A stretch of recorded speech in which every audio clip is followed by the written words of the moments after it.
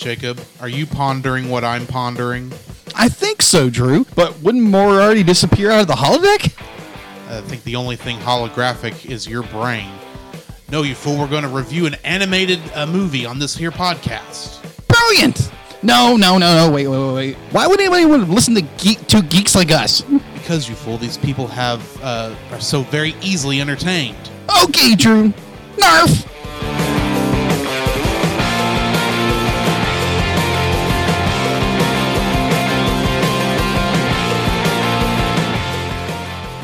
Hello and welcome to another episode of The Cellcast. Joining me today is a man who was warned to touch nothing but the lamp. Jacob. Well, I do have severe ADHD, so sometimes it's very hard for not be just to, get excited about everything. Why, thank you, and like to introduce our co-host, a man who's just avoiding trying to get eaten by Raja. Welcome, Drew. Well, you just don't want to be that close to Frank Welker when he's not in a good mood. Exactly. And you have to avoid him 3 different ways, as in this particular that is movie. True. So, that is true. So Jacob, how are you doing today? Man, I'm actually doing pretty good. I'm actually on vacation. Lucky. The time of this recording. Of course, I was on vacation last week, so.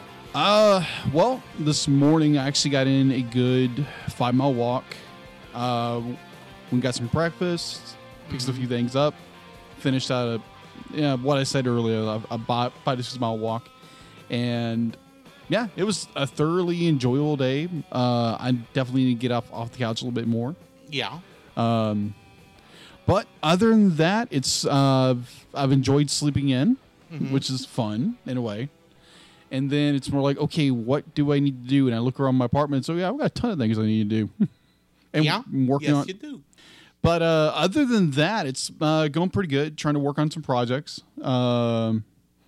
How about you?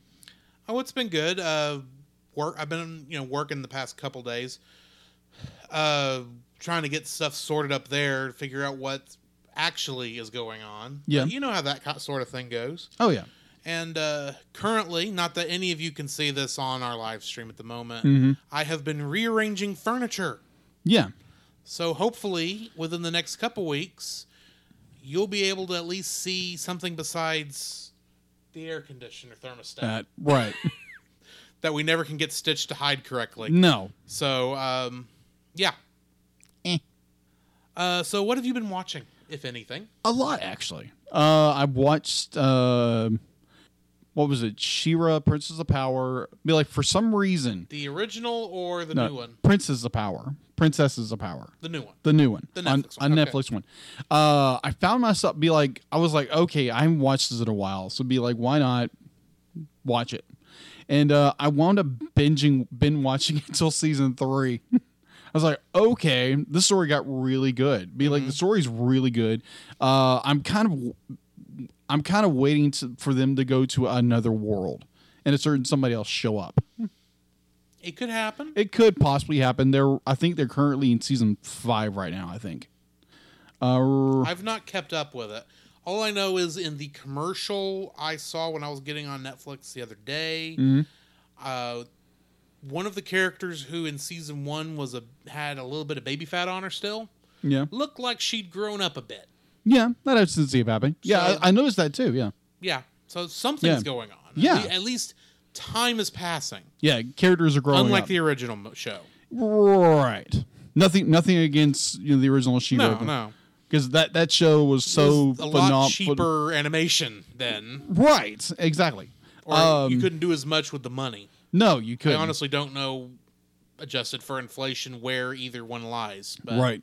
I also watched Chip and Dale Rescue Rangers. Good choice. Yeah, I started going through that again. Kind of arcing back to my childhood, being children of the 90s.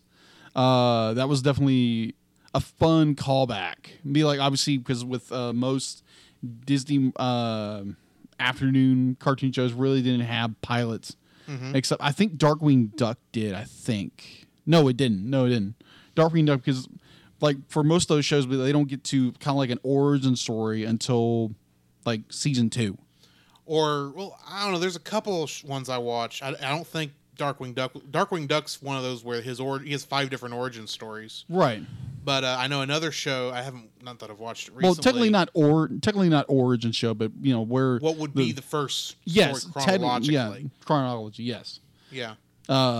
Like with Chippendale, I think it's Chippendale Rescue Rangers. Let me Yes, emphasize that. Not the one with Chris Farley. No, and not just them chippering away like when they're non-Rescue Rangers. Not the old style.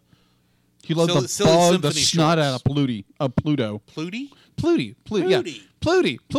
Whoever.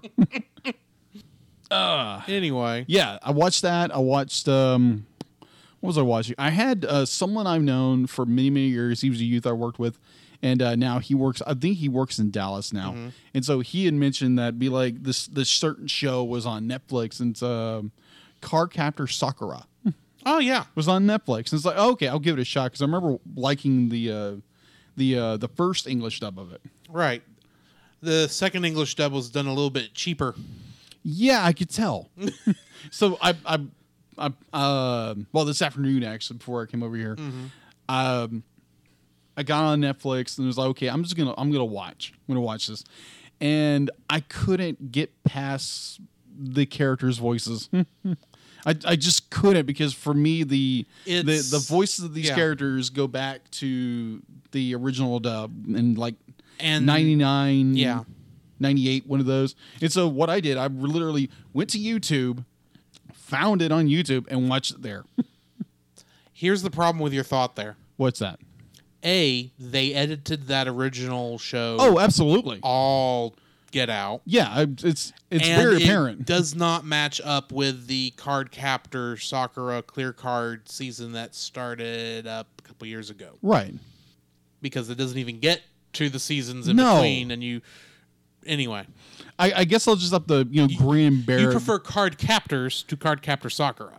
Exactly. It does have a good theme song. I'll give you that. Agreed. Most heavily is better than the Japanese one in my opinion. Yeah, it's the show, because originally when they brought it over to the States, they wanted to bring it to more a boys audience. Yes. And so they aired it on Toonami. So yeah, they were expecting guys to watch it. That's right. It was. I kept thinking it was like WB, it may have been, WB. It may have aired there too, but I remember it on Cartoon Network. Right. Probably right after another strange addition to Toonami, one far stranger, Hamtaro. I remember something about that. Anyway. Yeah. Either way, so I wanted watching that. I know we, the two of us went and watched over at a friend's house. We watched a little bit of some. What was that show that we watched? Do you remember? Oh, good night. Yeah. It's our. It's got a weird name. Yeah, it has a very. Let me rephrase. It's not that it's a weird name. It's got a Japanese name. Yeah, it's that I can't pronounce, and it was something like Monowashiri something. I don't know. Like that. I'm hesitant to actually say it because I'm fairly certain I'll get it wrong. Yeah. But it was interesting. Yeah. So if our friend Chase would get down in the chat and just if he's even in the chat, if he gets around to it, I could look it up, but I'm also lazy. Yeah. Aren't we all?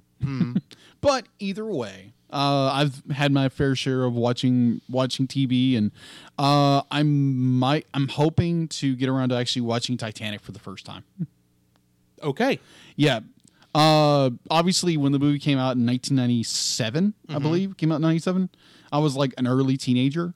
So be like, oh yeah, all the girls were wooing over this. Be like, oh, it's Leonardo DiCaprio, and it's like I don't want to go watch this because I'm jealous. Yeah, I'm a jealous teenage boy. You're jealous of Leonardo DiCaprio. Yeah, well, I was a teenager. What do you expect? I didn't care.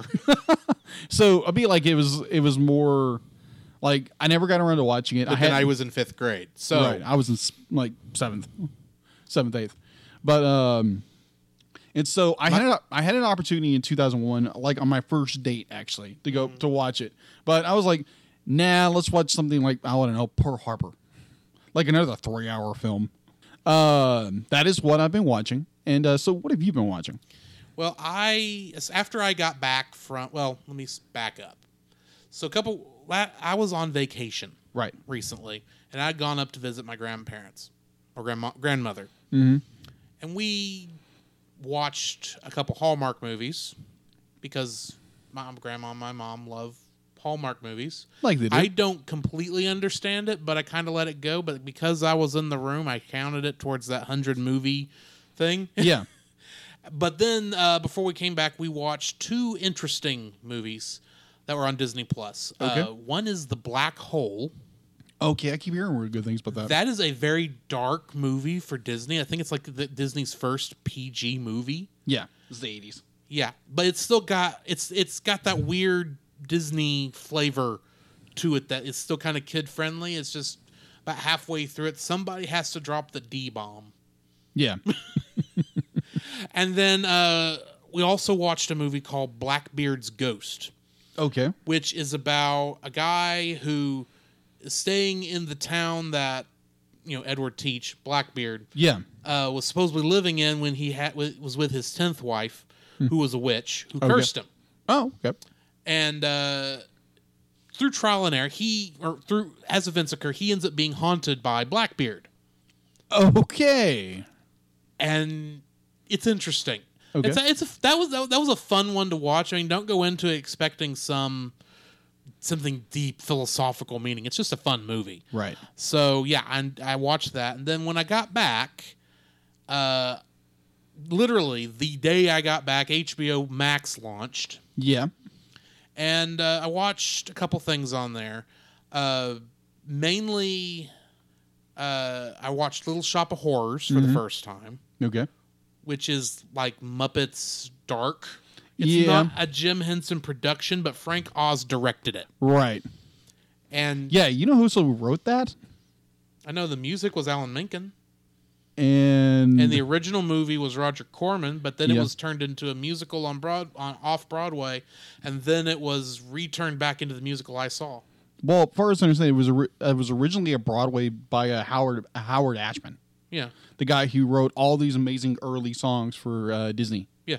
And in this movie, we'll get to that. Yeah, we'll get to that point at some point. But that was good. But mostly what I've been watching on there are old episodes of Whose Line Is It Anyway? Those are funny. Yeah, they are very funny. But that's pretty much outside of the anime Chase got us to watch. That's pretty much all I've really watched. Okay. Over the course of the past couple weeks. All right, excellent. That I'm at liberty to talk about. Yes, same here. All right. So, in the news, there is a certain game franchise possibly coming to Disney Plus in the form of a TV show.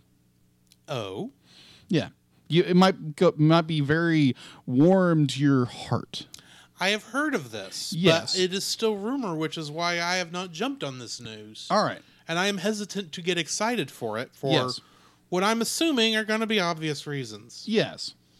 All right. So apparently, CinemaSpot Insider last week posted that the game series Kingdom Hearts is reportedly being developed as a CG animated series for Disney Plus. I can understand that. From what I hear, they're going to use Unreal Engine 3, which is the same game engine they used for Kingdom Hearts 3. Uh-huh. Which, if they're using all the technology they used in Kingdom Hearts 3, right. It will look good. Don't get me wrong. It'll look great. Mm-hmm. I am curious if they've gotten the rights back to Tarzan yet. Because time will tell. Well, because the thing is, while Disney owns the rights to distribute it and such, right, like on video, they don't. They just recently got the rights to do it on Disney Plus. Yeah. Because I just saw that it's coming in June, which I don't know if that's on your list, but it's coming in June. No, it's not on my list. Which makes me wonder, outside of the One World in Kingdom Hearts, are they going to be able to bring it back for whatever this TV show is? Because that's what this has not explained, from my understanding. Yeah. We just know it's based in the universe. We don't know if it's retelling the games. Yeah. We don't know if it's a original story that's going to have an obnoxious name that no one's going to be able to understand until they've watched 75% of it. And have to watch it twice to understand it. Yeah, exactly. We don't know let's face it, it will have an obnoxious name no matter if it's a remake of the series or not. Yeah. But I mean, if it were me, what I would love to see, though I don't think they would do this, is actually go ahead and redo everything with the same voice actors. Yeah. Because that is one of the things that will confuse you, or that will messes with me. Right. Through it is between the first two games and Kingdom Hearts 2, Haley Joel Osment went through puberty, Right. so his voice gets deeper, Yeah. noticeably Drops a few deeper. octaves.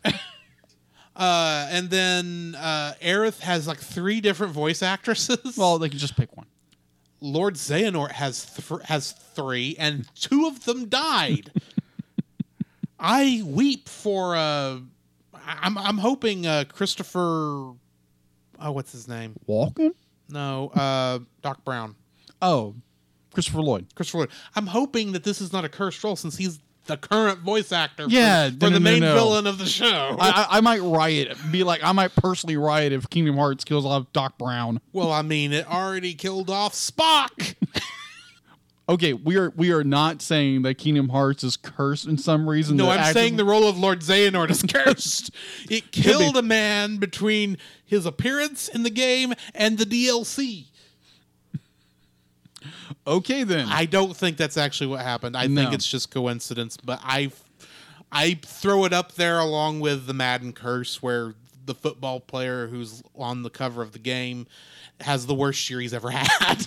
Or the Superman gets curse. Injured. Yeah. I'm throwing it up there as like, this is an interesting coinky dink. Yeah. So to your point of with hiring actors, apparently the three current voice actors for Winnie the Pooh, Tigger, Goofy Pluto, and Donald Duck are reprising their roles for this. That makes sense. They've been reprising those same roles for the past 30 years. Yeah, roughly 30 years. Because that's the thing I have. When you're talking about the Disney characters, Yeah. unless there's some weird scheduling conflict, it's almost always the same actors. Right. I mean, obviously, Robin Williams didn't reprise Obviously. for the genie in the Aladdin level, Yeah. but it's the same Jasmine and the same Jafar Uh-huh.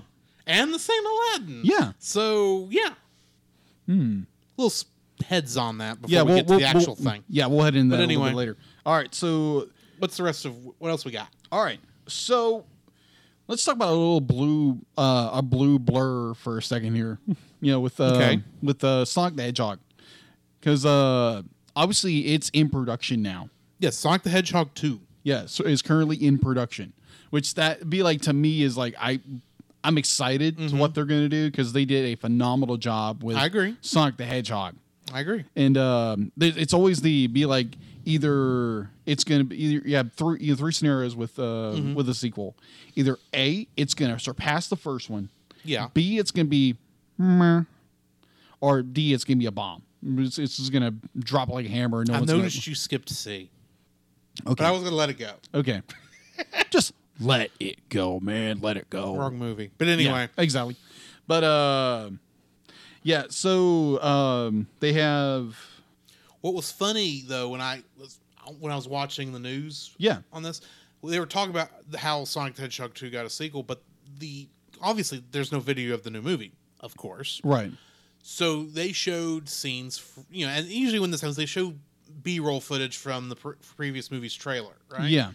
They did not choose stuff from the newer trailers. The B-roll our local CBS station used was the original trailer with the old Sonic. Oh, wow. Wow. I thought that was hilarious. All right, so they have Oscar-nominated animator Jeff Fuller returns direct. Script will be penned by Pat Casey and Josh Miller. The project is currently in development, so cast and production kickoff is to be announced. But the partners obviously it's partnering with the Sonic team or Team Sonic for this film, like they did in the last one. Mm-hmm. So Sonic 2 is underway. Good. And so I'm very excited about getting to know a little more about the world of Sonic. Okay. Anybody else excited about this? I'm always excited for Sonic, even when Sonic is bad. So Okay. All right. So that's it in the news. Alrighty. So let's get into the spoiler-free section of our review for the movie Aladdin, 1992. I originally saw this movie after it had come out on home video. Mm-hmm. but my mom swears she's never seen it, so I don't know exactly how I saw it. Or at least after we got out of watching the new Aladdin, she swears she had never seen it. I know I watched it. I either watched it at a friend's house or maybe they showed it at school. I don't know. Yeah. But I know I watched it because I remember at least the plot. Okay. From more than just Kingdom Hearts. And I know most of the songs. Right. Except for the opening. That first song, Arabian Nights, was on whatever viewings I watched, they came in at the Peddler. Okay. Which means I have never actually gotten to hear the original line that got edited in that song. Right. For those of you who don't know, in the original song, in the song, there's a line that says where it's hot and intense. Intense. It's barbaric, but hey, it's home. In the original version, he says, where they cut off your ear if they don't like your face. It's barbaric, but hey, it's home. I have only heard about that in passing. Right. I have never actually got to hear the original version, and I kind of think I prefer the original version. And the original version, I think, fits the rest of the movie better, because the rest of the movie does not shy away from, this is Arabia. We do things different in Arabia, and some of it is not Disney nice. No, it's not. It definitely takes off this. It used a lot of like when I was a kid, they would use different words that I had no idea what it meant. Now as an adult, I do understand it. Almost to the point, it's like, I was surprised the first time I watched Hunchback. Yeah, and they actually did not shy away from Catholic imagery. Yeah, I'm going to specifically say Catholic because it is Christian, but there's a lot of focus on saints and all that stuff. Right. And that just seemed like something Disney wouldn't do in the 90s. But then you go back to 1992. Yeah. And you literally have the Sultan going, praise Allah. Like, boy, you can tell this is about 10 years early. Because I don't know how well this would have flown. It's at least a couple of years right after 9/11. Right. But the fact that it was cut, interesting fact about that.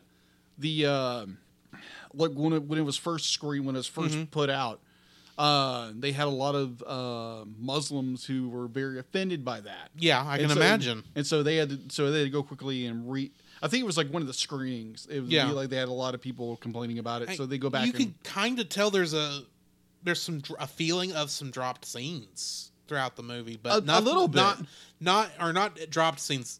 You can kind of feel almost a rush edit in parts, but not too obvious. Okay, I don't know. I can kind of sort of feel a rush in some of the edits, even on this remastered version that I watched on Disney Plus. Right. So yeah, was my experience with it. I still like the movie. I'll get more into my thoughts when we get into the spoiler-filled section, but I will say I kind of wish this was a little bit longer than an hour and a half, just to give some more oomph in some of the scenes. Okay. But that's just me wanting more pacing and more time to breathe, and really more Genie, of course. But yeah.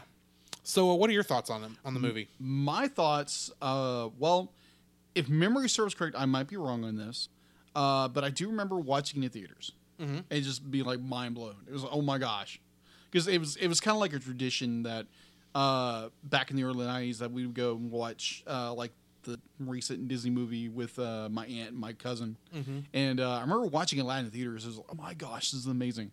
Just the pure spectacle of how they how far CG had come. It's 1992. This was a fantastic film, and I think the next year I went and watched The Lion King. I was like, why did I just drop the ball on The Lion King? But either way, I remember watching it in theaters and then watching it so many times on VHS, and then watching the sequel. So right, but yeah, I have very fond memories of this movie. It's a wonderful movie. Obviously, Robin Williams killed it. Just be like there's He just ran ran the gamut of everything in that movie, and I enjoyed it. It's got a good story, good plot, good characters, very compelling story, and I enjoy the mess out of this movie. So in our chat on my Facebook watch party, which you can join either mine or Jacob's Facebook watch parties every Tuesday night when we record, if you want to join us. Right. In mine, we of course asked the stream before everything started and a second ago if anyone had any memories of the movie. On mine, I had Josh Adams reply, "Never Had a Friend Like Me" is one of my all-time favorite Disney songs. Which I can understand that. That's actually a very good song. It is. It's a very good song. I mean, there are a lot of very memorable songs in this movie. Oh, yes. A lot of them. I agree. All right, so we've got that out of the way. Right. So let's go ahead and we'll move into our spoiler-filled section of our review of the movie Aladdin on the other side. The following is a spoiler-filled review for the movie Aladdin. Listener discretion is advised. Aladdin was written and directed by Ron Clements and John Musker. They both wrote and directed Moana, Princess and the Frog, and Hercules. You forgot one crucial one. What did I forget? The Little Mermaid. I didn't scroll down that far. Come on! And plus, you got one job to do that. Come on, man! Hey, in my mind, if I go farther than 3, there's got to be a good reason. And while Little Mermaid is a good reason, I probably just looked at the best known for as I don't know what that fourth one is because it wasn't Little Mermaid. I would have remembered that on there. Yeah. It was also written by Ted Elliott and Terry Rossio, who wrote Shrek, The Lone Ranger, and Pirates of the Caribbean, The Curse of the Black Pearl. Arr. Music was, of course, by Alan Menken, who did Little Shop of Horrors, Tangled, Beauty and the Beast, and Howard Ashman was the same. With some of the lyrics being written by Tim Rice, who, of course, wrote the lyrics for The Lion King, Beauty and the Beast. The movie is based on Aladdin and the Magic Lamp from 1001 Arabian Nights. Yes. By unknown authors. Yes. Because that is actually a collection of short stories or tales across a long period of time. Cast includes Scott Weinger as Aladdin. He played the character of Steve Hale in Full House. That's right, he did. Robin Williams plays the genie and the peddler at the beginning. He is, of course, Mork in Mork and Mindy. Yes. Daniel Hillard in Mrs. Doubtfire. And Peter Banning in Hook. Hello! Or Peter Pan. Yeah, he's Peter Pan. Yes. But that wasn't how it was credited. No, it wasn't. Which I was like, IMDb, are you trying to not spoil people on a 20-year-old movie for the first time I've ever been on this website? Yeah, just to quote that very famous movie of Hook, kill the lawyer! Yeah, what's new? Linda Larkin plays Princess Jasmine. She did not have much outside of reprising the role of Princess Jasmine. But the next thing it was listed on her known for was the character of Kelly in a movie called The Next Best Thing. Heard of that. I hadn't, so you're better off than me. Jonathan Freeman plays Jafar. And do you remember when we were kids, a show on PBS, of all places, called Shining Time Station? No, I don't. Well, this was the American version of Thomas the Tank Engine when it first aired over here. Yeah. And in the American version, they had a kind of a puppet band, essentially. Okay. And one of the characters in there was named Tito Swing, who Jonathan Freeman voiced. Okay. So, interesting point. You mentioned Thomas the Train. I did notice when in my research doing for news, I just didn't put it in there. But apparently the voice of Thomas Train recently passed away. Oh, that's sad. Next on here, we have our good friend, who we've never met, but has been on more episodes than probably we have been, Frank Welker as Abu, the Cave of Wonders, and Raja. And for those of you who have never listened to us before, with Frank Welker, I always try to find something we've not mentioned before. That's a lot. And I'm actually surprised this has not come up, so it may have already come up before. Okay. So fair warning. But in the movie, Transformers, Dark of the Moon, he played Shockwave. Yes, he did. Well, technically it was Soundwave. Then IMDb had it spelled wrong. Yeah, it's Soundwave. We'll go with that. Oh, what was it? Hold on. I love Soundwave. I love Soundwave as a character. I always thought it was sad you couldn't actually play tapes on those. The original one you could. The original, when it was in Japan, the original one you could. But was over in the States, you couldn't. Of course not. That'd been too much fun. No, of course not. Of course, we've got Gilbert Gottfried as Iago. Why am I not surprised? He is, of course, the Aflac duck. Was. Was, yeah, he's not anymore. And in the movie Problem Child, he played Mr. Peabody. Okay. Brad Kane is Aladdin's singing voice, and he played the voice, Tom Thumb's singing voice in The Adventures of Tom Thumb and Thumbelina. Really? Okay. And Leah Salonga was Jasmine's singing voice. She was Mulan's singing voice in Mulan. And she has played Mrs. Kusakabe in My Neighbor Totoro. Oh, okay. The mother. Oh, okay. I gotcha. Which I thought was an interesting... That is a very interesting. Yes. So, what we got in... What are we calling this thing now? I think we've changed the name of this section about it's just 7 times. Let's just call it production. Production, yes. Production and cost. What's the production look like? All right. So, the movie has a 8.5 on IMDb. Rotten Tomatoes is a 95, which is not surprising at all. And for audience score, it has a 92. There again, be like, I don't get that. I'm just like, it's the...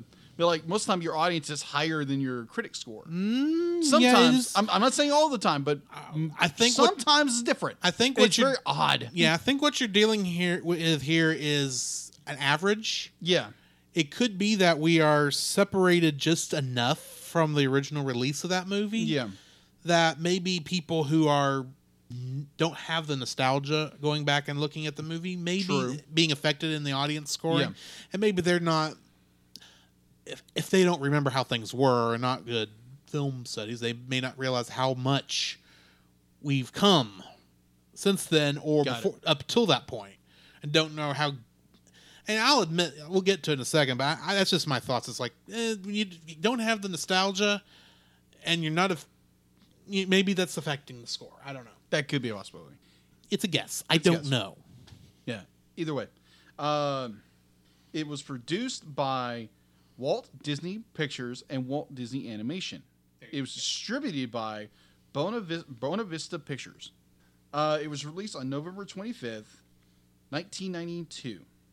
Box office wise, it had a budget of $28 million estimated. It had a budget of that. On its opening week, wowsy boo wowzers. That's nuts. All right. So it's open. I'd be like, I just basically just cut and paste this on here. So, so its opening weekend U.S. gross was $198 million, $0.6 million. Okay. Its U.S. gross was $217.3 million. And to kick it up quite a few more notches, its worldwide gross was $504.0 million. This movie made bank. It was like from its estimated budget of nearly $30 million to getting worldwide gross over $500 million. That is nuts. Definitely from 1992. That is crazy. Yeah. But hey, everybody went crazy over the genie. Well, it's Robin Williams. That is true. No matter what, you got to give him that. He at that time, he was in his prime. He was.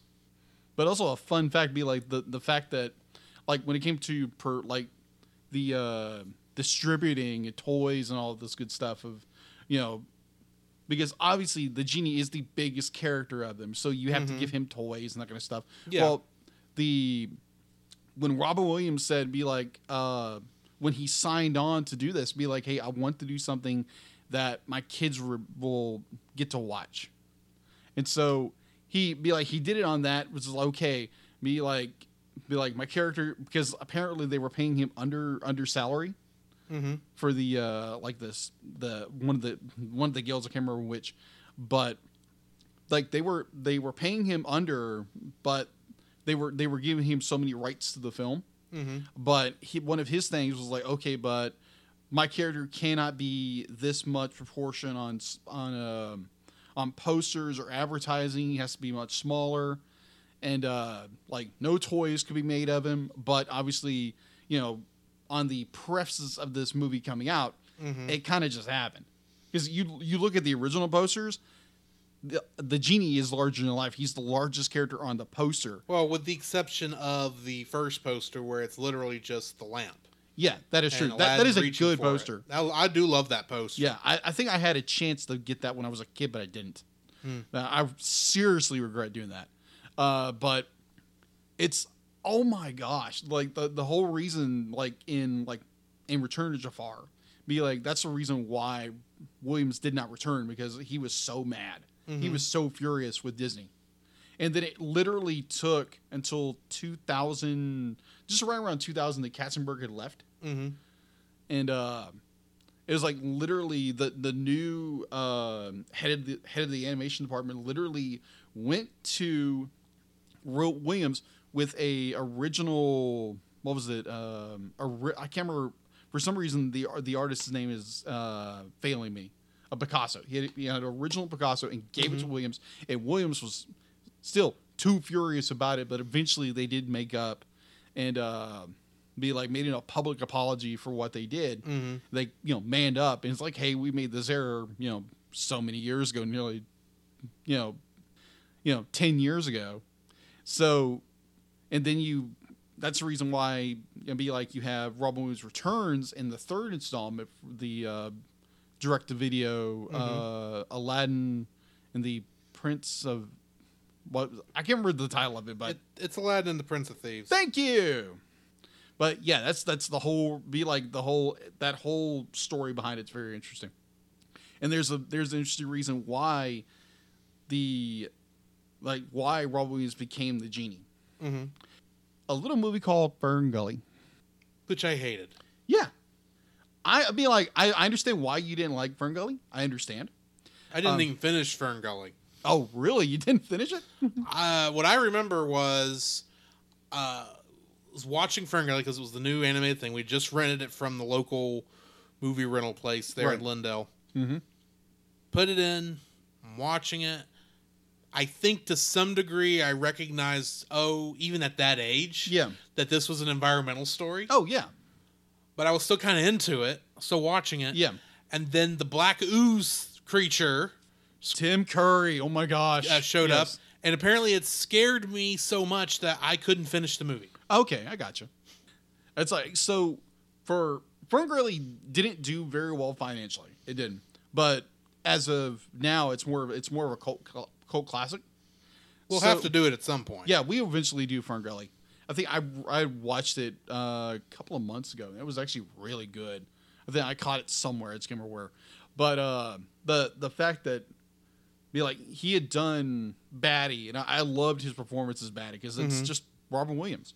But the whole reason he got the role of the genie was because of his performance as Batty, even though the movie didn't do well. Just because of that reason, they're like, okay, this guy does have a good talent when it comes to voice work. So that's one of the reasons that I've seen that he was hired or he was given the offer to be Genie. Okay. And plus they designed a character after him. True. Yeah. Either way, that's my little rant about Robin Williams and there's so many different little stories that we can go into just about this. It could be a 3-hour podcast, but we're not going to do that. Right. So, ready to get into the summary? Let's do this. All right. So, Jafar, the royal vizier of the fictional city of Agrabah, and his parrot Iago seek a lamp hidden within the Cave of Wonders.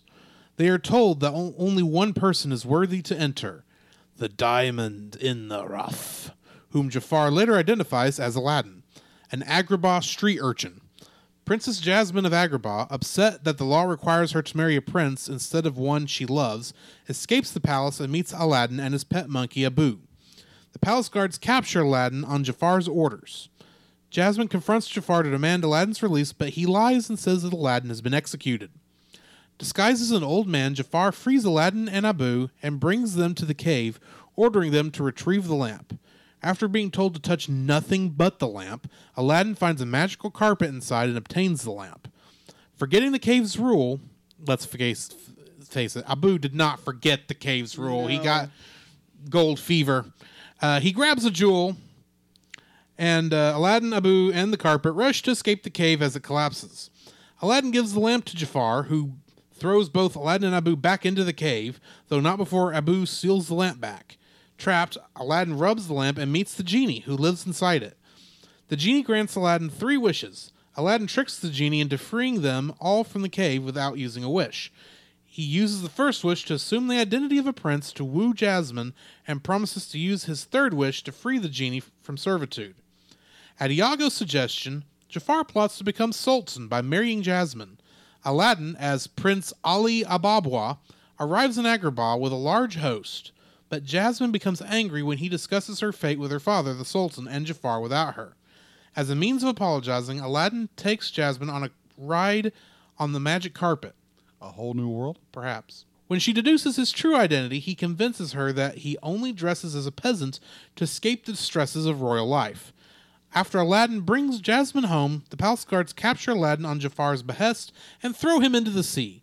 The genie appears and saves him at the cost of his 2nd wish. Aladdin returns to the palace and exposes Jafar's evil plot. Jafar flees after spotting the lamp and thus discovering Aladdin's true identity. Fearing that he will lose Jasmine if the truth is revealed, Aladdin breaks his promise and refuses to free the genie. Iago steals the lamp and Jafar becomes the genie's new master. He uses his first 2 wishes to become Sultan and the world's most powerful sorcerer. He then exposes Aladdin's identity and exiles him, Abu, and the carpet to a frozen wasteland. They escape and return to the palace. Jasmine tries to help Aladdin steal the lamp back, but Jafar notices and overpowers the heroes with his magic. Aladdin taunts Jafar for being less powerful than the genie, tricking Jafar into using his last wish to become an all-powerful genie himself. Now bound to his new lamp, Jafar ends up trapped inside it, taking Iago with him. After Agrabah returns to normal, the genie banishes Jafar's lamp and advises Aladdin to use his 3rd wish to regain his royal title so the law will allow him to stay with Jasmine. Aladdin decides instead to keep his promise and frees the genie. Realizing Aladdin and Jasmine's love, the Sultan changes the law to allow Jasmine to marry whom she wishes. The genie leaves to explore the world while Aladdin and Jasmine start their new life together. Sounds about right. Mm-hmm. So my first okay, is that this is a dark movie for Disney. It is. I know there is technically one that might be darker in The Black Cauldron, which I've not seen. Yes. But this is still fairly dark for Disney, even that considering that. Even when you consider in the very next movie, they kill James Earl Jones. Spoiler alert. Yeah. But they do talk about beheading and many other things. It's like, I'm surprised you're getting away with that in a rated G movie. Yeah, aimed at kids. Yeah, I'll have your hand as a trophy, street rat. Yes. I like that they were able to take that risk because while it doesn't really make the movie better, it does at least add a sense of realism to it. As much realism as you can get in this kind of movie. It's just, I enjoy that aspect of it. That it's like, yeah, there's actual danger in the city. It's not like a lot of these where it doesn't feel like there is any danger other than implication. It's things might not go well. No, exactly. This is, your life is going to be bad. It's not over if you don't do, if things don't go the way you want them to go. Exactly. So yeah, that's my first like. Okay. My first like is coming out of the box swinging. It's Robin Williams' manic performance as the genie. The fact that be like, people have gone on record. There are 16 hours of material Robin Williams laid down. Be like. Now, most of it they've said they really can't release because how it's Robin Williams. Like after watching a performance of one of his performances from 2002, I understand why. Yeah, I do too. But just the amount of creativity and just his creative mind was so just like on steroids going into this movie. Be like for how many impressions he does, and like just the fact that he can go from just being zany and crazy and just wacky as can be to going down to a very tender moment of it's like what was the moment where like you said in the synopsis of Jafar has Aladdin thrown into the sea. Yeah, I mean, like you had that real tender moment. Now, later on, I do have a little problem with that scene, but little moments here and there, like at the very end, be like, "You always be a prince to me." That scene is so good. Yeah, and like he absolutely kills it in this performance. That's why everybody just loves the genie. And like when they went to the sequel, be like, it's like, yeah, the guy who did it was the voice of Homer Simpson. But like, yeah, he did very well for what the material he was given. But you really can't be like, you're going up to a bat against such a powerhouse. Thank you, powerhouse of Robin Williams, and that's kind of hard to surpass. So yeah, it's Robin Williams' performance is the genie. It's so good, so good. What is your number 2? Well, as much as I love Robin Williams' performance as the genie, my number 2 is Jonathan Freeman's performance of Jafar. Yes. I love me a good villain. Oh yeah. And by good villain, that can mean a couple different things. Right. Especially with a Disney villain. Jafar is not Scar, who is just apathetic and has a lot of machinations going. Right. He's not Ursula, who is conniving and everything. This is the literal mustache twirling villain and that's kind of why I like him. Yes. He's literally wants to take over the kingdom. That's it. He doesn't feel he'd be better at doing it. No, he just wants control of the kingdom. That's all. That's all it is. And he's even nice enough to his little parrot that when he does become sultan, he gives him a little parrot hat to go along with it. A little sultan hat to go along with him. Right. And it's just, while he does his one song, which is a reprise of Prince Ali, is not as great a song as either Poor Unfortunate Souls or Be Prepared. Yeah, but it's so good. It's still, you could just hear he's having so much fun. Oh, yes. And that, especially when he launches the rocket / turret. That is just so much fun. So and of long, course, see ya! And of course, how can you not love the contempt in his voice when he says, "I think it's time to say goodbye to Prince Abubu." I love that. That is so good. Like, Freeman just kills it. He kills it as a character. And plus, you do have a villain. I'm sure there are other villains who have done this, especially in the Disney canon. Yes. But he literally uses sorcery to hypnotize the Sultan to get what he wants. And that's like, I appreciate the actual use of dark magic to get what you're doing. Because even Maleficent, arguably the best villain of Disney canon, or at least the most evil villain in the Disney canon, does not hypnotize her people. She just makes them all go to sleep. But she's not making them do the evil deed. Yeah, so he's a very wicked man. He's a very wicked man. And what's interesting about his design, at least from my perspective, he does have the same snake motif when he's in the full robes, like, his staff and the snake form he has later on. Right. And it's still very much that cobra. Oh, yeah. It's more of a cobra than I would say one of the other. It's maybe an asp. I don't know. Yeah. but that sort of hooded viper type snake. He's got that kind of motif going on, but the minute he's in the old beggar form, there in the from the dungeon to where he knocks Aladdin back in there, you can still tell it's Jafar, even though he looks completely different, but only because you've been keeping up with what Jafar's doing. Yeah. And the little quick Iago showing his face for 5 seconds, which makes me wonder, what's Iago doing right now in that particular spot? Why is he not somewhere else taking care of business? Why is he still hanging out with Jafar while he's an old beggar? Well, he's Jafar's hump. I don't care. But anyway, right. A hump could have come from somewhere else. Right. But his performance is just, you can just tell he's having a ton of fun. Oh, yes, absolutely. Back there doing that. And like I said, I enjoy a good villain. And this is the type of, and especially a good chewing up the scenery villain. Yeah. Chewing the scenery so much, you're surprised you don't see bite marks out of the walls. That's how much he's chewing the scenery. And it's still wonderful. Oh, absolutely. So yeah, that's my feelings on his Jafar, and that was my number 2. Okay. What's your number 2? All right. So to kind of rebound, kind of go off of your number 2. Your number 2. Thank you. Your number 2. The fact that, like when you mentioned Jafar, be like he only has this one song.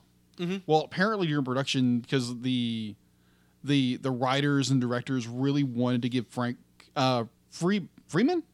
Jonathan Freeman more songs because he has a very good voice, but they can only give him one song.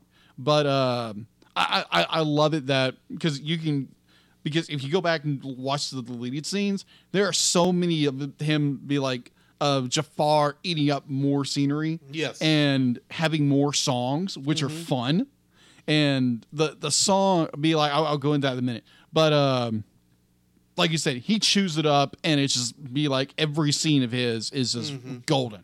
Oh, yes. So, my number 2, the songs. You just took my number 3. Kabam! It happens. It does.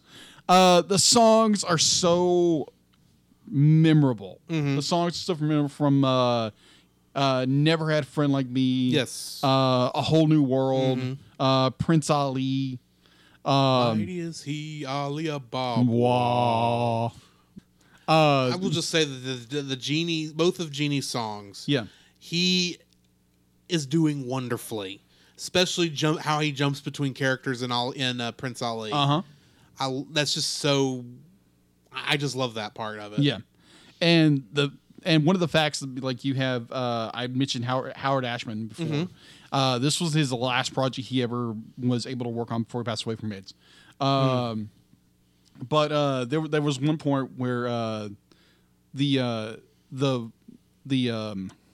singing actress for Jasmine, thank you, because they were in the middle of recording that, and at that point Ashman couldn't talk. He couldn't talk at all. So he was in his place in New York, and they were in California, and so. Or it was something where they were still there in New York because they moved all the production to New York to be closer to Ashman. So they're in the middle of it, and so one of the guys is on the phone with Howard, and he's trying to talk, so everybody's got to get quiet. It's like it's so and so be like, yeah, well, like what is it? It's like be more Sinatra, not Sinatra, but be more Bette Midler.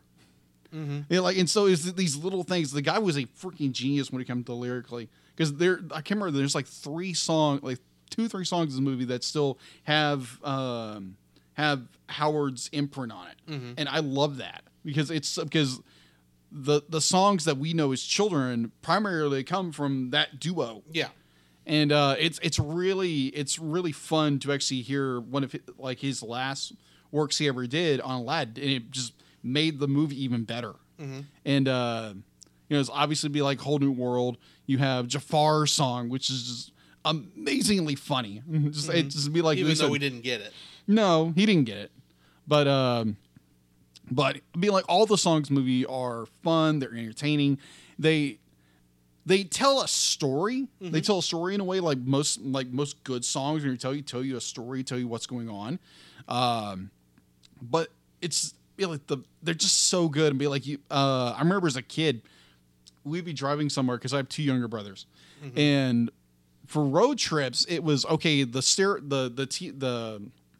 car radio is on. Be like, obviously you got all kinds of music playing, but mm-hmm. primarily we wind up singing Disney songs, and primarily Aladdin, all those other songs. So those songs are so embedded in my subconscious, and those moments I'll cherish forever mm-hmm. are there. And I love the soundtrack. It's so good.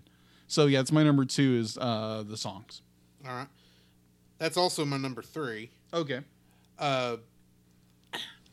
You've got Arabian Nights. Mm-hmm. You've got, I always call the song One Jump. That's not the name of it. It's Aladdin's song as he's jumping, as he's in the streets. I can't remember the actual name of the song. Yeah. But I always think of it as One Jump because that's the first line of the song. Yeah. You've got Friend Like Me, mm-hmm. Prince Ali, mm-hmm. Whole New World, Prince Ali Reprise, and that's it. Yeah. That's all the songs in this movie, and yet I can't tell you a one of them that isn't memorable in its own right. Maybe Arabian Nights might be the weakest of them, but it's only meant as an introduction. Right. And even then, it's just, that's so... And like I said, that song was always cut out of the versions I watched previous. Right. But it's still such a... All the music is all singable. Mm-hmm. It all has good lyrics, and when you try to sing along with Robin Williams, some of his stuff, I'm convinced he was improvising along with writing the lyrics to some degree, or he must have had a hand in writing the lyrics. Because some of that, it feels like it has hit Robin Williams' stamp in what he says. Oh yeah, and it works beautifully, mm-hmm. but. It's all fun music. It's fun. It's stuff that you would love to sing along to in the mm-hmm. car. And I had a hard time not singing while I was watching the movie. Oh, yeah. Because the music is that good. And even the score with the musical, I kind of don't pay as much attention to because the music tends to be forefront in my mind. The songs do. Mm-hmm. But even the score in this is so beautifully done that... You get lost in it in many ways. You do. So yeah, that's why it's my number 3. Okay. I do want to make one correction. I did make an error. It's okay, I made an error earlier. Okay. When I talked about Ashman giving direction of what song lyrics, like what singer to be like, mm-hmm. it was Barbra Streisand. Be like more Streisand. Mm. So yeah. Anyway. What's your number 3? Number 3 would be the story. Mm-hmm. The story is very well told. It's got a very good pace. You have very relatable relatable characters, and you have there again like Jafar, the very classical mustache twirly, power hungry villain, mm-hmm. and the comical characters and the love interest. And it's such a good story. Mm-hmm. Be like from beginning to end. Be like, there's little hiccups here and there, but they're more nitpicks than anything. Yes. But the story is so solidly well done, and I just applaud all the writers and the performers and the animators who did that, who made such a. I wouldn't say a flawless film because we're never going to get a flawless film or perfect film, mm-hmm. but this comes darn close. Yeah. So, yeah, story-wise, amazing. All right. You could go on, but, yeah, such an amazing story. So, moving into our dislikes. Yes. I have 2 nitpicks and a hot take. Okay. I'm going to save the hot take until last. All right. Because I'm probably going to piss a lot of people off when I say it. Okay. So, my first nitpick. The CG did not age as well as I would have liked.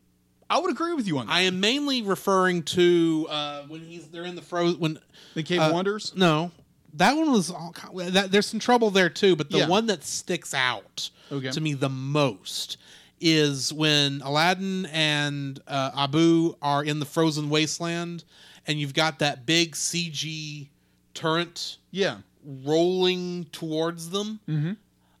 That I don't know what it is, but that almost seems like it's too simple in a way.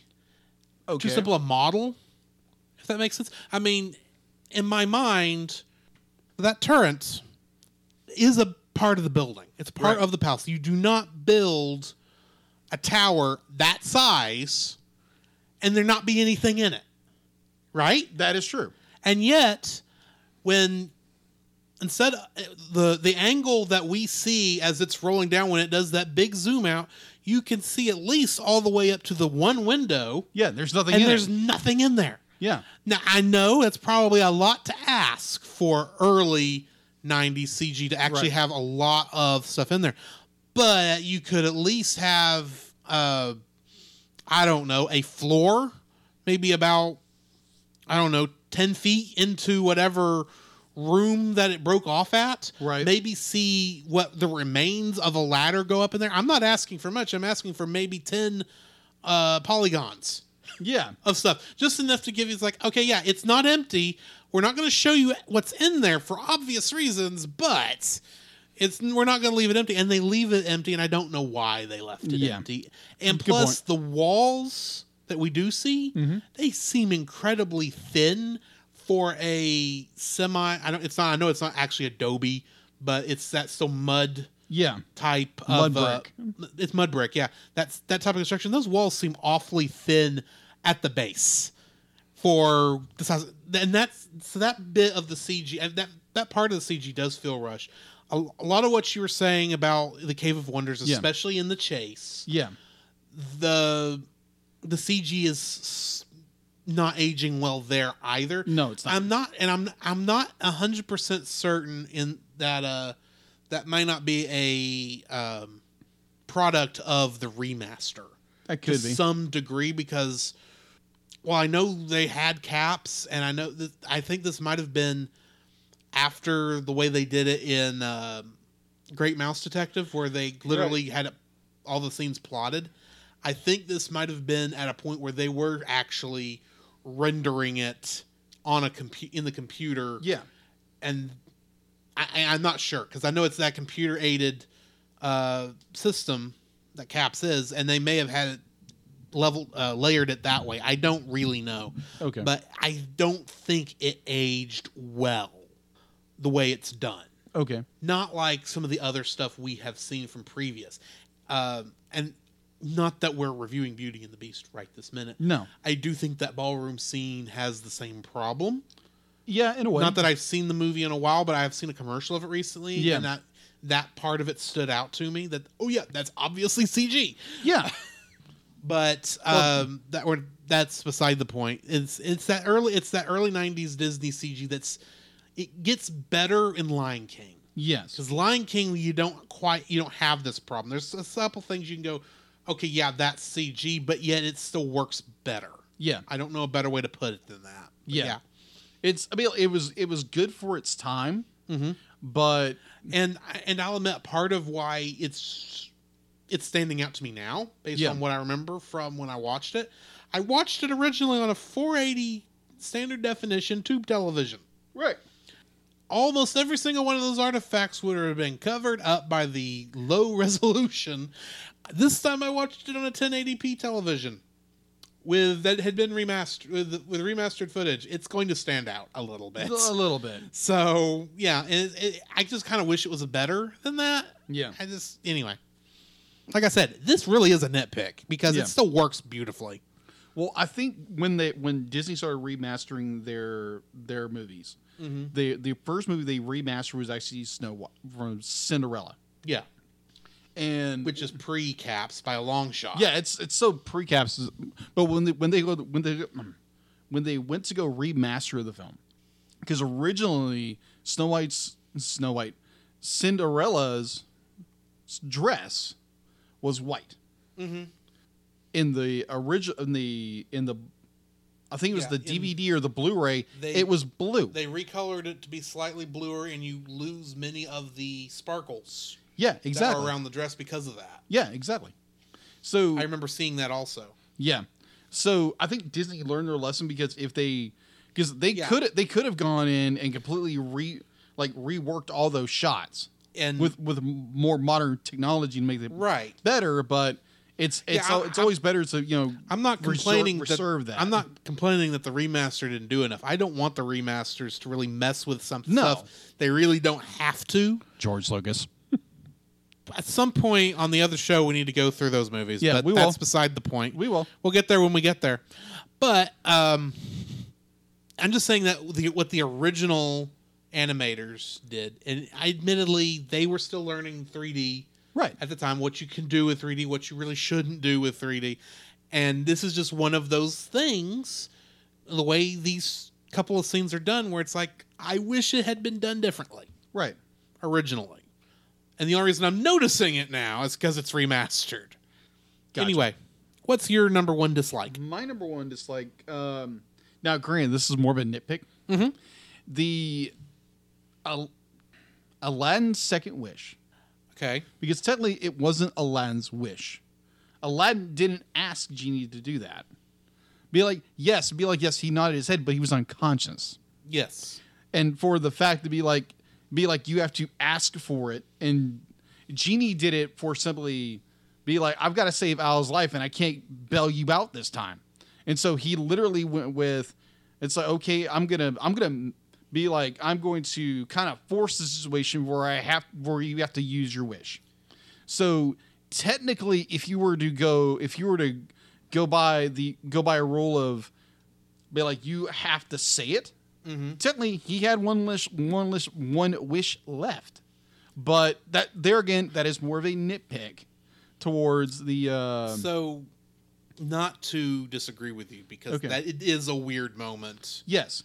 in there, but I kind of rationalized that away with the fact that technically, Yeah.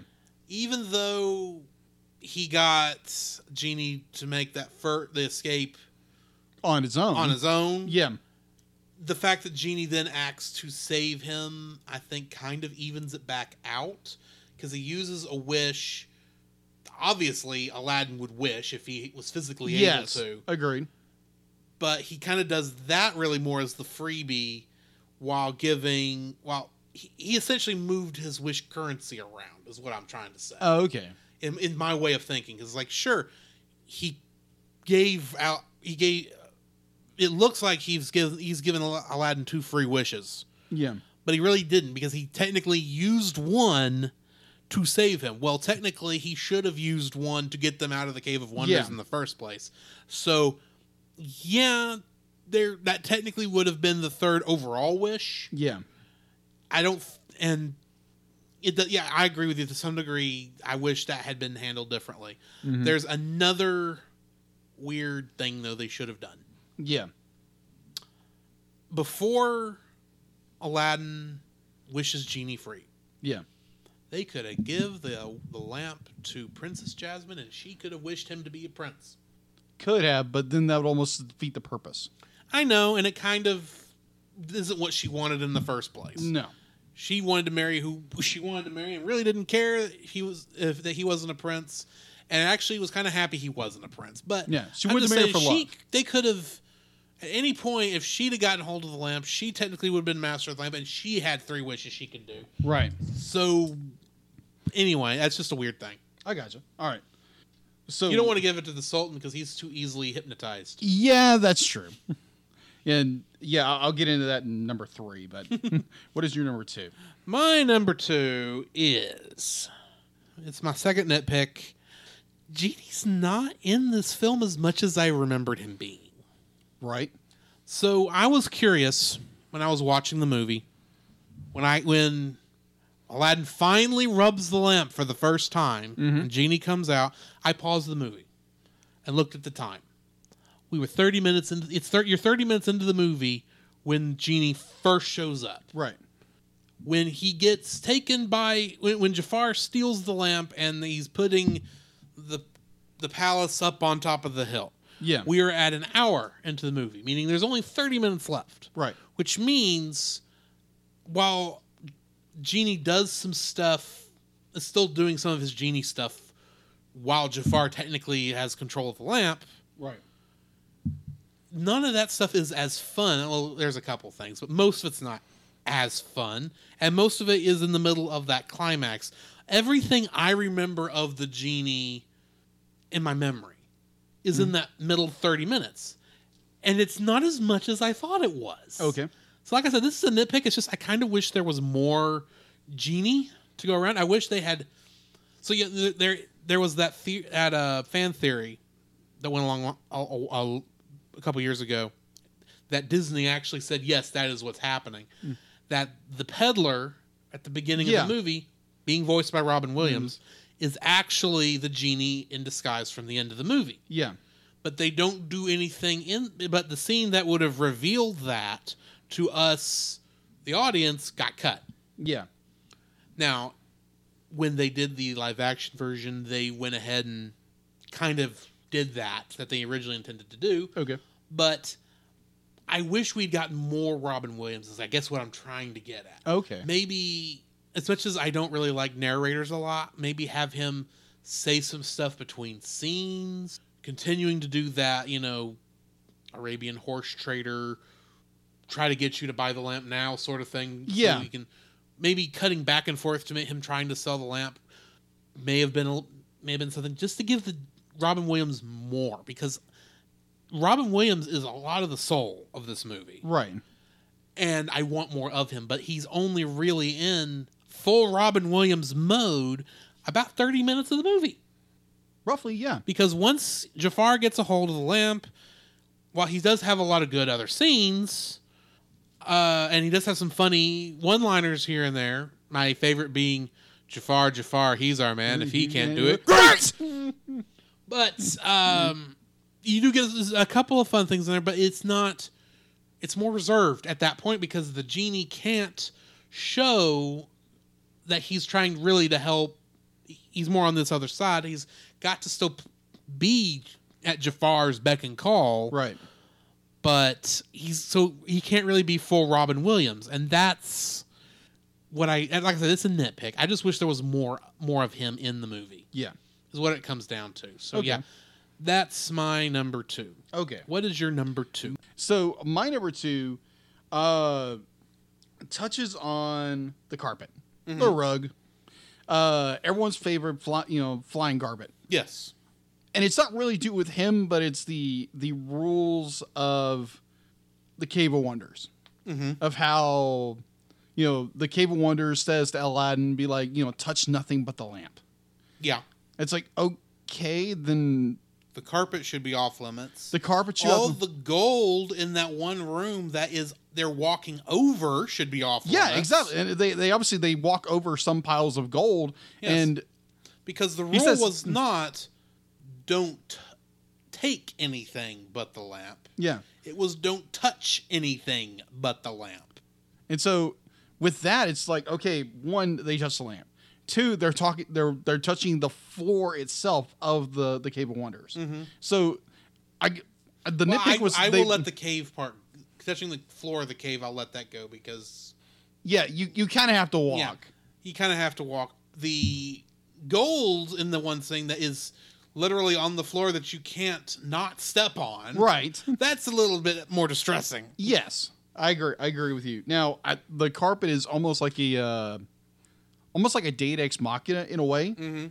That it's always there to help Aladdin in those really tough situations. They'll help him get out of the situation because obviously he couldn't get out of the situation by himself. Yeah. So it's like, yeah, obviously you have to introduce the carpet, but how do you introduce the carpet without breaking rules? And I guess that was the only rule they had to break in a way. My rationalization. Okay. Yes, the rule was touch nothing but the lamp. Yes. What if, anytime you are talking about these kind of treasure areas, Yeah. the people who design these things in fiction always love a good puzzle and how they design these things. Right. That's why Indiana Jones has so many of these things they have to get through in order Right. to, not get killed while they try to get the treasure at the end. That's essentially what's going on here. Is we've got an Indiana Jones moment with Aladdin happening. So it makes sense that perhaps in a more mystical, magic type of tomb or cave, as this is, Right. it makes sense that they would provide a way to get across if you could find it, which would be the carpet. Right. Maybe putting it in the room with all the gold is not the best way to get its attention, since they had to step on so much gold to get to it. Exactly. Which is really where I still have issues with that, but I don't know. I can see that as being, here's how they would, the people who were supposed to be able to get through this. Right. That's how they would have gotten there. This is how they would expect the diamond in the rough to be able to find the way to resist temptation. Through it. To resist temptation is to take the magic carpet. And I'm fairly certain that the magic carpet is in the original story, even though I've not read the original story. Right. Which is why, and it was probably how he got across everything there. Possibly. Because I don't know if Abu is in the original. I don't remember. I've heard some of it. But I can also see, no one's perfect. He got the lamp, but as he's walking out, he sees this big gem, so, ooh, I kind of want that too. And he touches it. And then the Cave of Wonders, or whatever it's called in the book, goes crazy. But, I don't know. Yeah. But anyway, that's my rationalization. Take that for what it's worth. And now, granted, that's just more of a nitpick. Be like, they could have obviously maybe reworded the Cave of Wonders dialogue maybe a little different, or be like, oh, here's your assistant, but that wouldn't make any sense. Right. So it's to be like, let's introduce the character in a very unique way, but at the same time, you're breaking your rule in a way. Mm-hmm. But there again, the carpet is Deus Ex Machina. Yes. In a way. So, yeah, that is my number 2. What is your number 3? My number 3 is a hot take, which means I'm going to have a lot of people mad at me probably after I say this. I think the writing is actually better in the live-action remake than it is this one. Oh, my gosh. See, it's not so. And then before y'all just shut the thing off and curse my name and all this stuff, let me explain. Okay. This movie... at this time in Disney's history, they had a hard cutoff at an hour and a half. You could not go over an hour and a half in one of these films.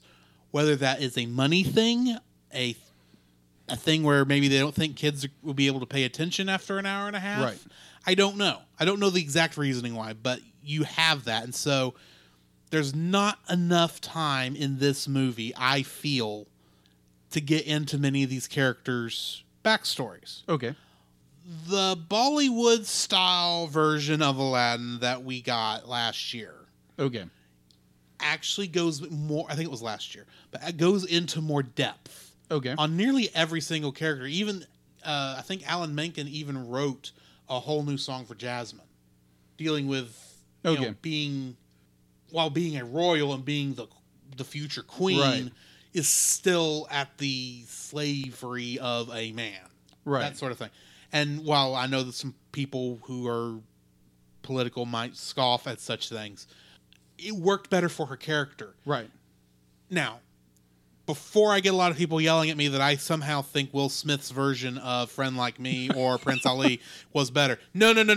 I prefer Robin Williams. I actually think the music was done better in the original. Yeah. But the overall story, I think, was done better in the remake than it was in this version. That is not this movie's fault. No. Do not get me wrong. Like you said, it was the limitations they had. It was the limitation of the time.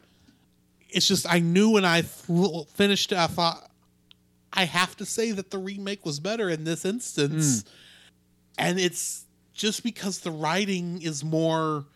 fleshed out in a way where I actually believe these characters are doing what even as much as I love the mustache twirling Jafar in this, in some ways the mustache twirling is somehow even more realistic in a way that is believable in the remake than in this one. And I hate to say that because I know it's like people are going to hate me over this. Okay. I'm going to get raked over the coals, I know, when this comes out. And so I'm asking your forgiveness now, people.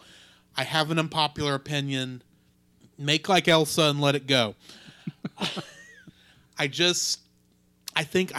While I prefer the original music and the animation style of the original version, I think the story was better in the remake.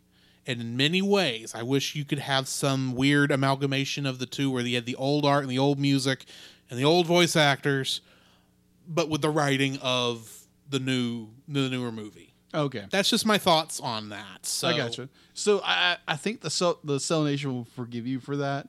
I think so. Just I understand. Be like, you have what they did with Beauty and the Beast. Mm-hmm. Beauty Beast. They actually like what they did with Beauty and the Beast. Yeah, I enjoyed it. I really enjoyed what they did with Beauty and the Beast. The fact that they expanded the story out, they had more liberty to do that. And myself, I haven't seen Aladdin yet, but the live action movie, I haven't seen it yet. I'm going to suggest it. Okay, that's what I keep hearing. People should be like, "Go watch it. It's amazing," and others say, "No, it's terrible." As much as I prefer the Robin Williams portrayal of Genie too. Yeah. Will Smith's Genie is an entirely different character from Robin Williams' Genie. Of course. He's got an entirely different point. Heck, they see Will Smith's character for far longer.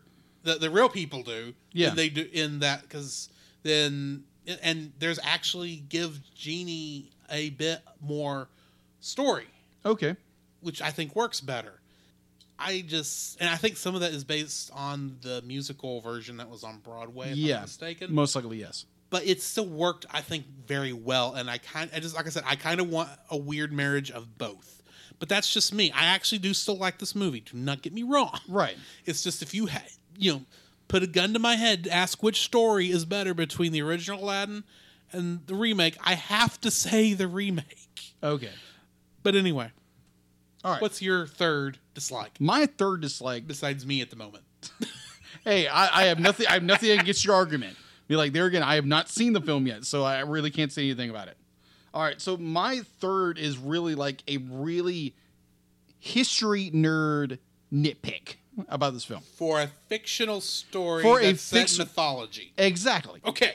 So this is the history nerd in me said, well, okay, that be like not understanding fully the culture itself, because obviously this is Arabia, this is more of the Muslim world, and understanding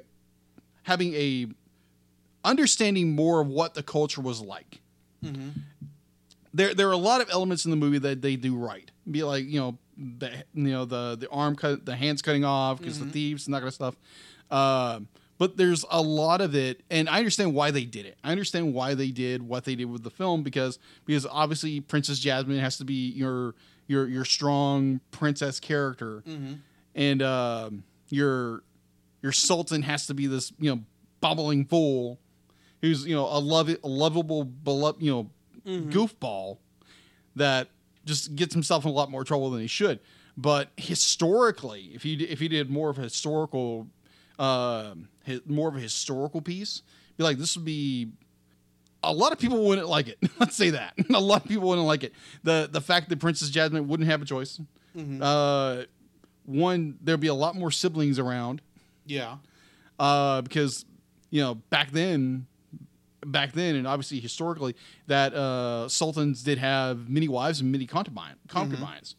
The fact that he would be like, obviously if he would want sons and be like at that age, be like, most likely he would have probably got knocked out by one of his sons with more power. Yeah. And one of the podcasts I listen to it's history. It's what is this? I'll have to get back to that, but it's a history based podcast, and they're doing one of the Ottoman Empire, and like, it's really fascinating. Be like how the dynastic rule is so, be like, if you make one mistake, be like, everyone's gonna jump on you about it. Yeah. And I'm just talking about just be like, oh, you did bad. And it's like, no, we're gonna take your head. And be like, it's like, if you have any kind of rivals, it was literally just be like, everybody's gone.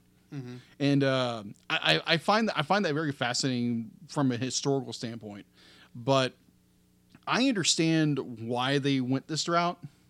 And the fact to be like, the Sultan is not married didn't make any sense to me. I was like, what?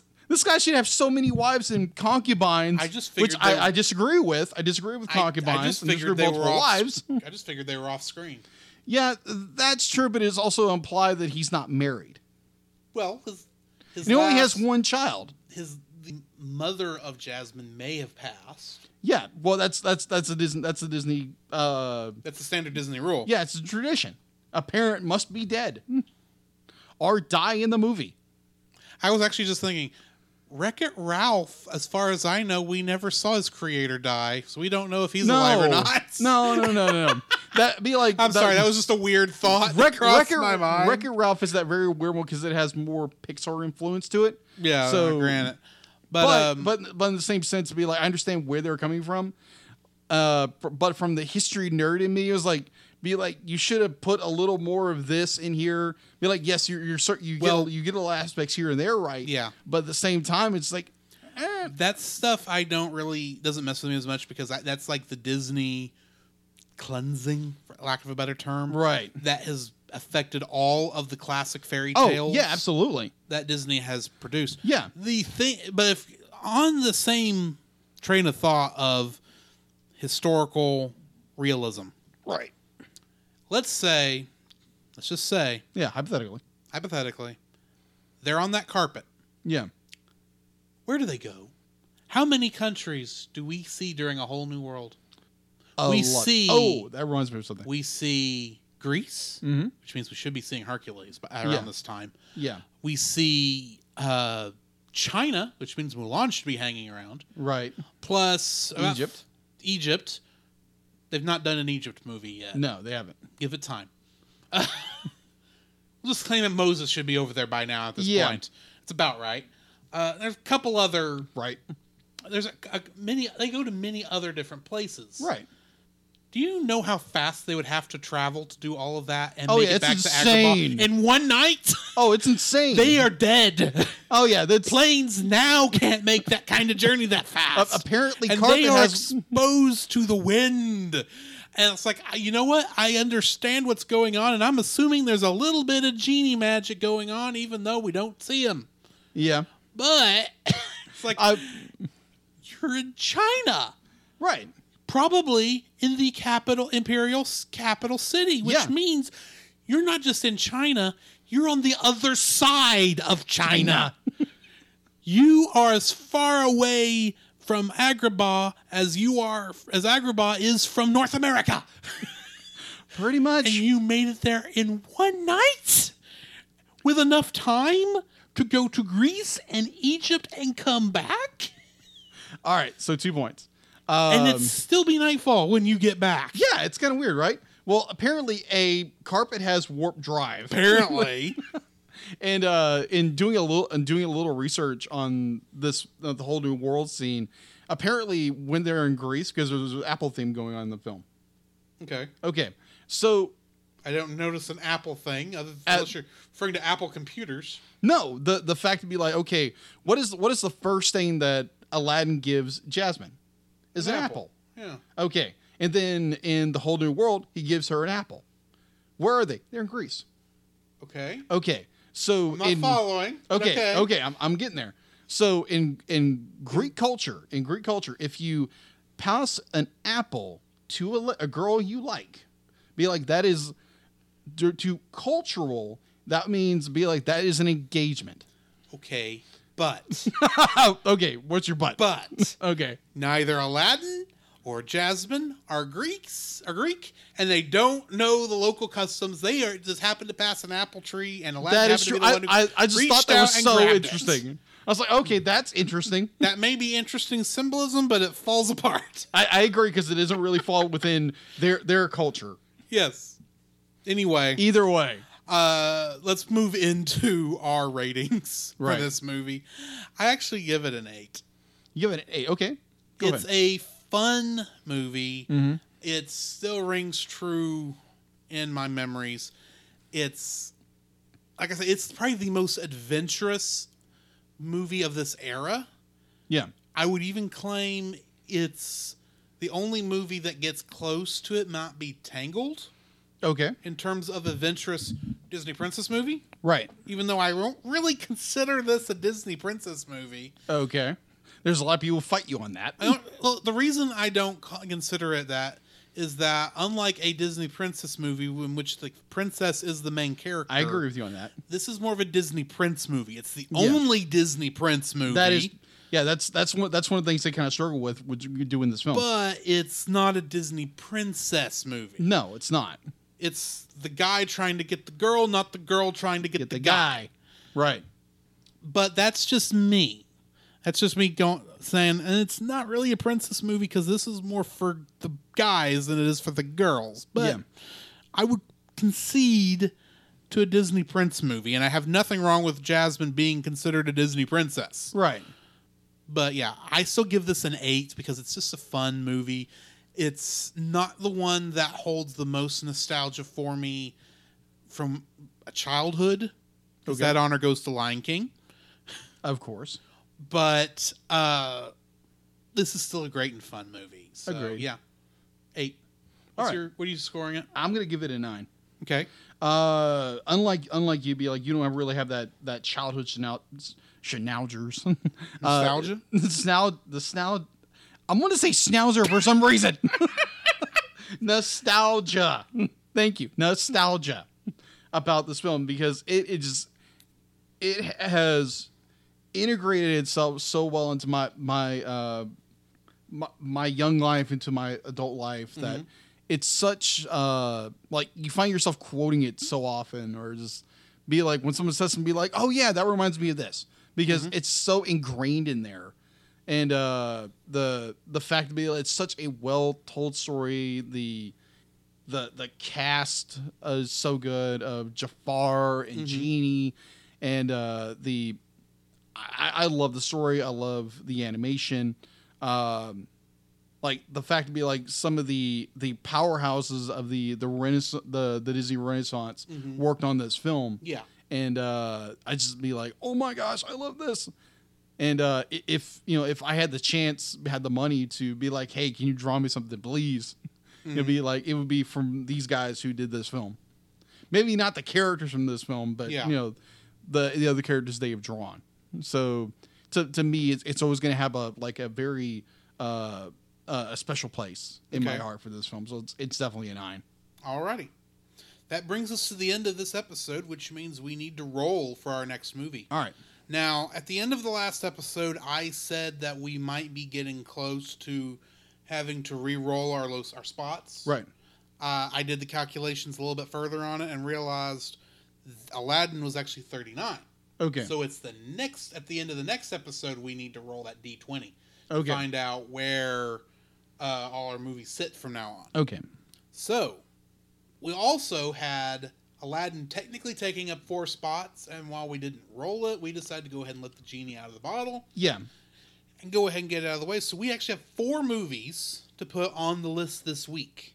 So in the slot number 1, which was me, I decided to put in a movie that's a bit more of an experimentation. It's a different kind of film than any other film we've done because it's not really a movie. Okay. It is Disney's 3rd animated feature, Fantasia. Ah. I thought this would just be a fun, interesting thing. Let us be a little artistically minded about this. Yeah. Talk about how great, I figured we had to have one of those where it's like, here's how we can prove we're very critical thinkers. Okay. And if there's going to be a movie that's going to prove that when it comes to animation, it's probably going to be this one. Oh, so, okay. And plus, Fantasia has been on my mind recently, so that's why I went and put Fantasia on the list. So, what are you putting at number 2? My number 2 would be The Iron Giant. That's a good choice. Yes. One of Brad Bird's very first animated movies. Mm-hmm. What have you got at number 3? The classic Pixar Toy Story. I agree with that one as well. That's going to be a good one. I actually thought of you doing that, so I'm glad you got it on there. Okay. And my number 4 would be it's a different type of animation. It would be our second stop motion film? Yeah. Because I don't think Wallace and Gromit counts. Maybe. Because I think it was done in CG. That could be possible. Curse of the Were-Rabbit is the one I'm talking about. Yeah. But the movie I'm referring to is Kubo and the Two Strings. All right. So, sitting at number 5 on that dice roll, which has been on the list for 4 episodes, is Dragon Ball Z, The Dead Zone. Oh, that's going to be interesting. And then sitting at number 6, on there for 5 episodes, we have Monsters vs. Aliens.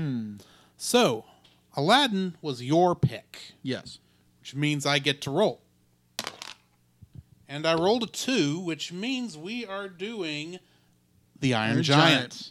So join us next week for this classic, amazing film. Mm-hmm. Movie I have not seen yet, but I'm looking so much to watch because I didn't realize you hadn't seen it. No, yet. I haven't. It's a classic. Yeah. I'm kind of surprised you got it on the list before me, but it is a good movie. Yeah, for some reason we never watched it as kids, so... Well, I only caught it on Cartoon Network like when I was in high school. Okay. So, and I enjoyed it. So, I saw Incredibles before this. Oh, wow, okay. Give you an idea. Okay. So, yeah. So, join us next week for that. All right. Come, Jacob. We must prepare for next week. Prepare for what, Drew? The same thing we do every week, Jacob. Record a podcast! Oh, boy! So where can they find you, Jacob? They can find me on Facebook at Jacob B. Heron and Jacob's Daily Art Corner, my personal art Facebook page. On Twitter at Jacob B. Heron. On Instagram at Jacob B. Heron. And on Letterboxd at Jacob Heron. Where can they find you, Drew? You can find me on Facebook at Drew Dodgen. You can also find my Facebook page at Drew's Photo Bin, where I upload my photography. You can also follow me on Letterboxd at GGeorge759 and Twitter at GGeorge759. Where can they find us, Jacob? You can also visit our website, thecellcast.podbean.com, where you will find every episode we released and links to listen to it on Apple Podcasts, Google Play, and Stitcher. Our RSS feed, if we aren't in your favorite podcast app directory, please share, review, and subscribe to us there and share us with your friends. You will also find a link to our Facebook group, the Double Feature Podcast Community, where we talk about both animated and live-action movies. We share this with our other podcasts, which we do with Jacob's brother Jim, at the Movie of the Week podcast, where we talk about live-action movies. You can also email us at thecellcastpodcast@gmail.com. Also, please like our page on Facebook. We try to post about upcoming movies. If you comment on that movie's post before we record, we'll read your comments in the episode.